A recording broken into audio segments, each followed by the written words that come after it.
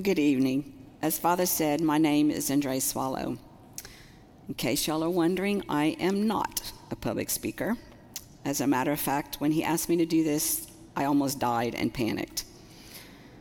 But being a close friend and really good at laying on Catholic guilt, he threw all kinds of good things at me, like someone struggling needs to hear your story, and God placed you on my heart, and a few other good ones.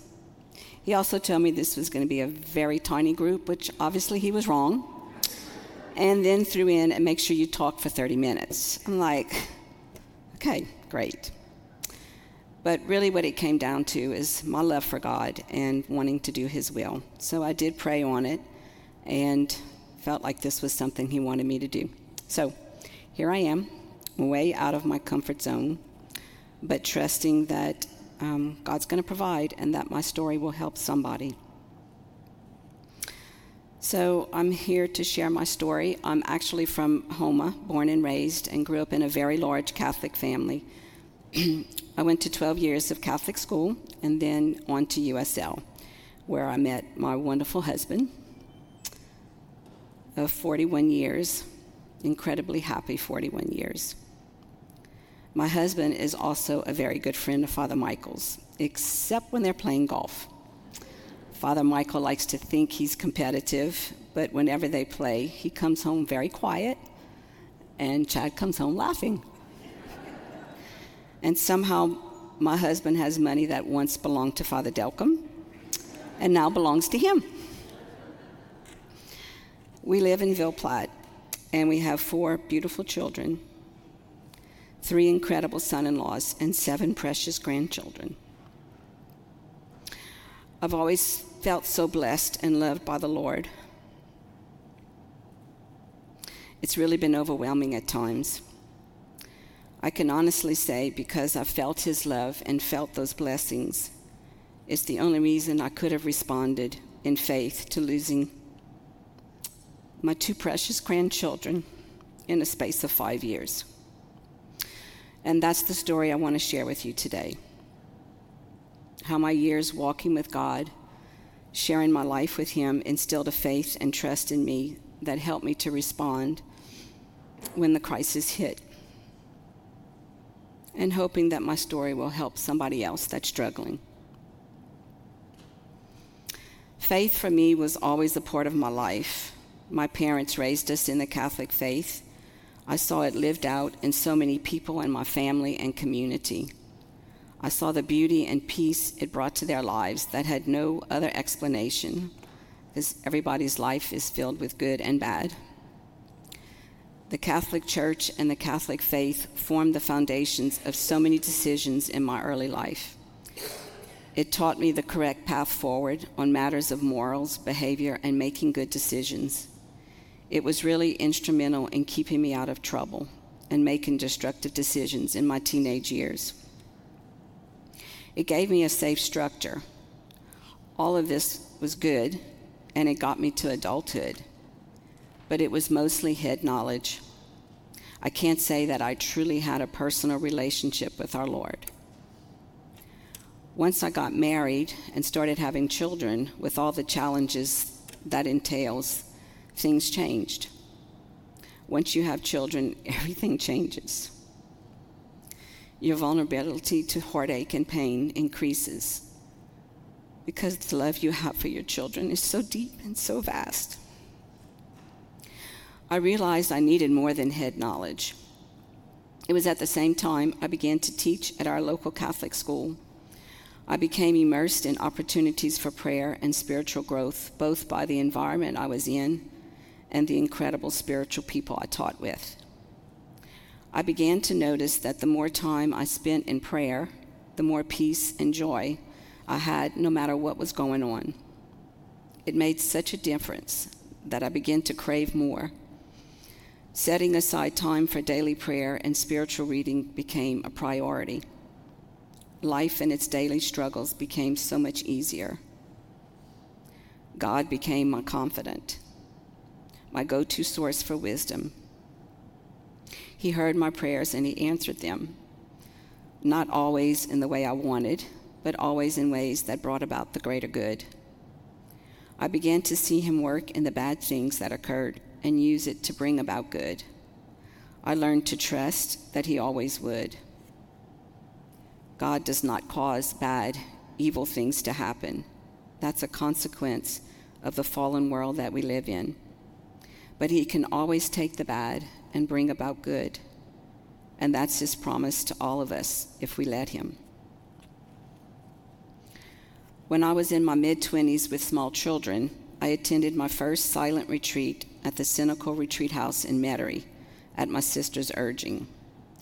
I was extremely nervous about spending 4 days in silence. I really didn't know if I could do it. It ended up being such an incredible experience that I've continued to go yearly, sometimes more often, for the last 35 years.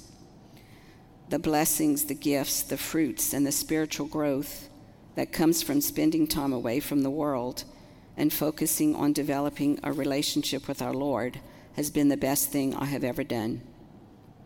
Like all relationships, unless you spend time together, the relationship will never deepen. You can imagine throughout this time of working and raising 4 kids, the problems, the struggles, and questions I would arrive with on the steps of that wonderful retreat house. I never went away empty. I have witnessed miracles, transformations, revelations, insight, and some incredibly profound encounters with God there. I always leave with a sense of peace and a feeling of being refreshed and loved. What I have discovered is if you give God an open door, he will reward you with unlimited treasures. I often receive nudges from God, guiding me in a direction to develop my spiritual life in a deeper way, leading me from just a relationship with God, the Father, to developing a relationship with Jesus, his Son, and then our Blessed Mother Mary. Through the years, they've become my go-to for everything, for joys, sorrows, problems, gratitude, and all my decision-making. They are the only constant in this ever-changing world. They have become my rock. I've experienced the incredible love of God as my relationship with him has grown. My life has been filled with so many blessings that there were at times I felt guilty and terrified that one day my turn for deep sorrow would arrive. My love for God prompted me to start my day with a prayer of, "Your will be done," which has gotten me to say yes to things way out of my comfort zone, like tonight. I truly meant it, "Your will be done," in just about everything, except there was this one little thing I would always hold back. Just don't ask me to lose my husband or a child. That was always my greatest fear, and an area I just couldn't surrender to God. The dreaded day finally arrived 5 years ago. I was in Houma with my mom. My father, who I adored, had died 3 months before, so we were all still grieving his loss. I will never forget that moment. We were sitting at the dining room table when my daughter Brittany called, in a panic, asking me to pray. There had been an accident at our hunting property with her 3-year-old son, Chase. She was on her way there, and I had no other details. Chase was the youngest of her 4 children. He loved the outdoors and anything mechanical. His favorite thing to do was to ride in the big cab of the tractor with his dad while they cut the fields. 10 minutes later, my son-in-law Jared called, so distraught I could hardly understand what he was saying. Chase had somehow managed to open the locked cab door of the tractor and fell out. I can't begin to describe the agony of that moment.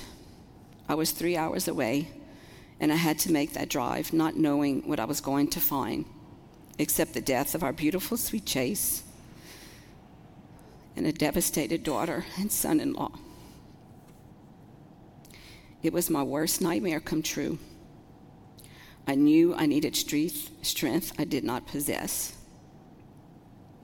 I remember getting in my car and gripping the steering wheel, tears streaming down my face, my heart shattered in a million pieces.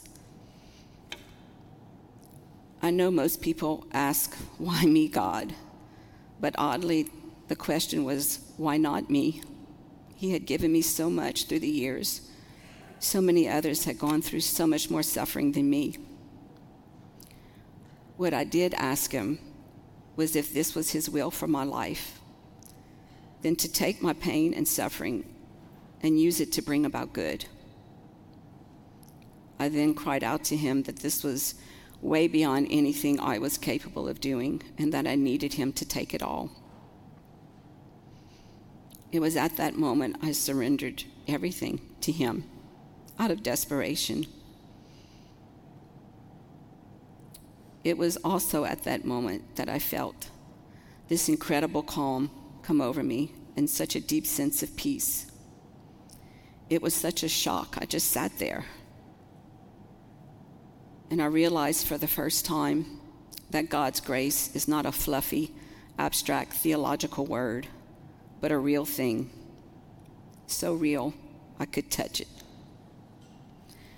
I made that 3-hour drive wrapped in that calm and peace, and I prayed like I've never prayed before, begging for help and guidance as to how to help my daughter, son-in-law, and her kids.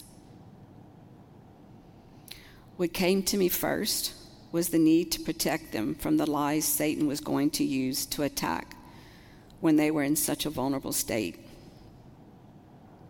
Guilt being his number one go-to. I knew my son-in-law was being consumed with guilt that had the potential to destroy him, his marriage, and his family. The truth was, the only thing he was guilty of was taking time to be with his son on a beautiful Sunday afternoon, doing the thing that Chase loved the most, being with his dad, riding in the tractor. What happened was just a horrible, tragic accident, and he needed to know that. And he needed to hear it often. The next thing that came in my prayer was that we needed to remember that Chase was incredibly happy, beyond anything we can even begin to imagine. He was not sad. He was not lonely. He was not scared. He wasn't lonesome. If he was given a chance to come back, he wouldn't. The only people that were sad was us. This hunting property that the accident happened was a very special place to our family. It was a lifelong dream my husband had worked so hard for, to give us a place to be together as a family and friends, to enjoy the outdoors. I knew because of this accident that it was possible that that vision and all that it had meant to us was in danger. Instead of viewing it as the evil place where a tragedy struck, we decided to view it as a holy, sacred place where Chase went to heaven. And that's what it has become to us, even more special than it was before. I knew we had a choice. We could fight God in anger or embrace the suffering and allow God to walk with us, knowing he would bring about good if we let him, and remembering that God is the only source of true peace. I also knew that it was important to stay in the present moment, not to project the next week, the next month, the next years without Chase. The farther you got from that moment, the scarier it became, and the more the sadness was unbearable. So we just needed to remember to take the next 5 minutes, the next 10 minutes, the next day. God would give us what we needed to get through each day, and he did. In prayer one day, Brittany got this message from God, and he told her, just take one step forward, and he would do the rest. And he did. It was also important to remember that we are all created for a purpose. First, because God loves us, and we are a product of that love. He created us with a plan for our life that only we could fulfill. We are not here to live for ourselves, but to serve others and to use the gifts God gave us to make this world a better place. That's not what society tells us today. They are feeding lies to all of these people that think they have to just go about life getting everything for themselves, avoiding suffering at all cost, and trying to make the best just for themselves. I think that's why there's so many sad, lost people that don't know their purpose on this earth. True peace, happiness, and fulfillment only comes when living to serve. For some of us, our purpose is completed in 3 years. In others, 90. One day, after Chase died, I was doing my morning prayers and just reflecting on my dad, who had just died, who I was missing so terribly along with Chase. He died at 89 years old. He was the most incredible man I've ever met. He reminded me of St. Joseph. And I was just reflecting on how much he had influenced me in his life. How much, so much of who I was because of him. And how my faith, which was the greatest gift I'd ever received, was always modeled from him. And then the thought came to me in the months after Chase died, that Chase, in his 3 years, had profoundly affected me as much as my dad in 89. And it made me realize that God's plan was perfect. Some people take 89 years to complete that plan, and some only 3. The days that followed, while filled with sorrow, were also filled with an incredible outpouring of love from our family, our friends, the community, and even strangers. We had people praying for us from other countries. Don't even know how they knew about it. The prayers from so many people were felt so strong, and I know without a doubt is what got us through. Don't ever think that prayers aren't powerful. They are the most important gift you can give someone in a time like this. God's hand working in this horror was immediately beginning to emerge. The day after the accident, our deacon held a prayer service for us in the church. We were told the church was so packed, it was standing room only. There were people there that hadn't stepped foot in church in years, and I already saw God's hand working.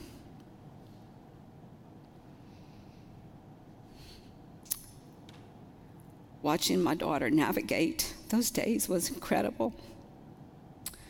I know that what she really wanted to do was crawl into a hole and never come out. But she knew that even though her life as she knew it was forever changed, she had a husband who desperately needed her. And she had children who needed a mother. I know without a doubt that it was the prayers of so many people and her faith that gave her the strength to do what she did. The peace and calm she displayed was the most beautiful thing to witness and affected so many people. Many conversions resulted, story after story of people that came and had completely turned around their faith life because of what they witnessed. God's hand working again. One of my favorites is a young man about my daughter's age that I'd been knowing since he was a baby. He was as far from church as you could possibly get. He was extremely angry with God. I really never knew why. He went to Catholic school, but that didn't do it. He had a brother that was born horribly disabled, like had to be institutionalized. and it affected him so deeply. He was so angry with God and couldn't see anything good, why God would allow something like that. But when he watched them go through this pain, and he saw the peace and the beauty that they possessed, he knew that he had missed out on something really important. His whole life changed that day, and he still texts me every single year for his birthday, Chase's birthday, because he said there's no one that had affected his life more than him. He's now extremely faith-filled, very happy, head of Acts, and very involved in his community. He credits Chase for saving his life. People witnessed that peace that they saw, and they didn't know what it was, but they knew they wanted what they had. It was really so humbling to watch. The more we surrendered to God's will, the more we saw him working. His presence was so obvious, you had to smile, even in the midst of all the sadness. I'll just list a few of the stories. There were so many, I couldn't possibly list them all. But Brittany and I were sitting in the living room, and she was sharing with me that they had decided they were going to plant an oak tree in memory of Chase and do it every year at the farm to commemorate his death. And I'm not kidding. 5 minutes later, the doorbell rang. And I got up to answer the door, and when I opened the door, there was this huge box, and it was an oak tree with a plaque that said, "In memory of Chase." Now, we all know that was not an accident.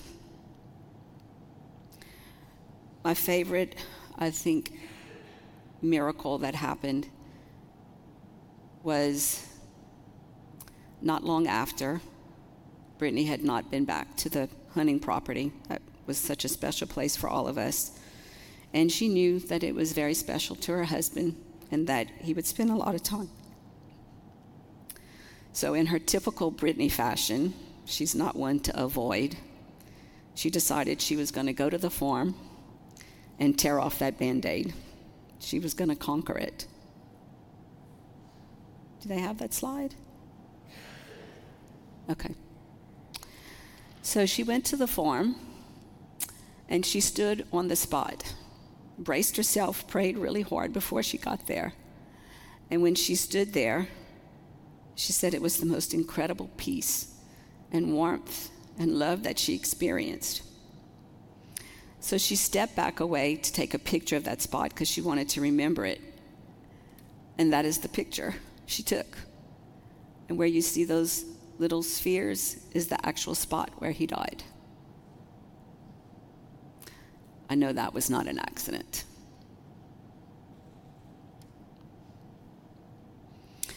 Of course, we had the influx of 1,000 cardinals invading all of our homes. They're still here, by the way. That peace and calm that I experienced that day, it never left. Except for one morning when I hadn't spent my couple hours in prayers. That was the first time I started feeling anxious. When I realized that, I stopped. I went back to my prayers, and the peace returned. Surrendering my greatest fear to God was also so freeing. I knew that I could get through anything at this point, and that God would see me through it. It was a release from the grip of fear. There was sadness, there still is, but there was never depression or despair. I knew that we would smile again, and that there was joy in our future. I discovered that the more you surrender, the more God is able to pour out his grace. I kind of liken it like if you have a jar and you're trying to fill it with water, but you have the lid screwed on so tight it can't get in the jar. When you open the lid, you can fill it all the way to the top. That's how God is with his grace. It's available to all of us, but you have to be open to receive it. There were so many dream encounters of Chase in paradise from so many different people. with Jesus, with Mary, always joyful, always laughing. And beautiful prayer experiences of seeing him. I know those were gifts from God. It's been 5 years since his death, and to watch the faith transformation in my daughter, my son-in-law, and her family has been incredible to witness. None of that would have ever taken place if we had not experienced this tragic loss. What I have discovered is suffering has a definite purpose. Society today hides from suffering and places no value in it. But there are times when growth and perfection can only be brought about through suffering. That is especially true when it comes to our relationship with God. In my life, it's been the difficult times that I've experienced the most growth in my spiritual life, and I think that's true for most people. I think it's an act of God's mercy to allow suffering to bring about our salvation. We got through all the suffering, the heartache, and the grief by relying on God and his grace. I never dreamed 5 years later we'll be asked to do it and go through it again. A little over 2 months ago, I received another frantic phone call from my younger daughter, Victoria, who happens to live in Houma. Somehow her 3-year-old son managed to get in the lock gate around the pool.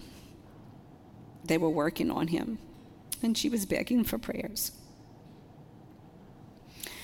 I could not believe we were being asked to do this again. Another 3-hour drive, not knowing what I was going to find when I got there. It was different this time in that I knew we could get through it, that God would give us the strength. But everything in me screamed, I didn't want to do it again. Here I was again with a call to surrender. It's been 2 months, and already I'm seeing the impact his death is having on people. Stories of people witnessing the peace in spite of the devastating pain. My daughter and her husband have seen the process. They know that joy is possible, and they know what to focus on. Prayer, surrendering to God's will, and taking care of each other. James's death is forcing them to depend totally on God, and I'm watching that transform them. I've come to realize that every decision we make and every action we take, we're being an example to someone else. It's beautiful watching the impact they are having on their friends and the people in their community because of their response to their devastating loss of their precious James. I've also come to experience that God loves the world through people, through us. The love, the prayers, and support we received through both these tragedies is what helped heal our hearts and is a physical way to feel God's love. We are God's hands and feet on earth.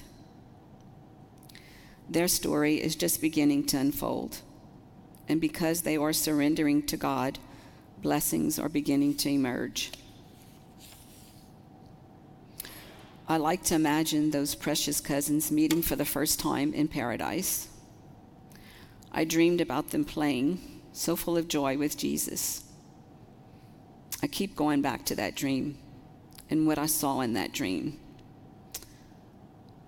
Interesting, the dream that I had, a very close friend of mine had the exact same dream.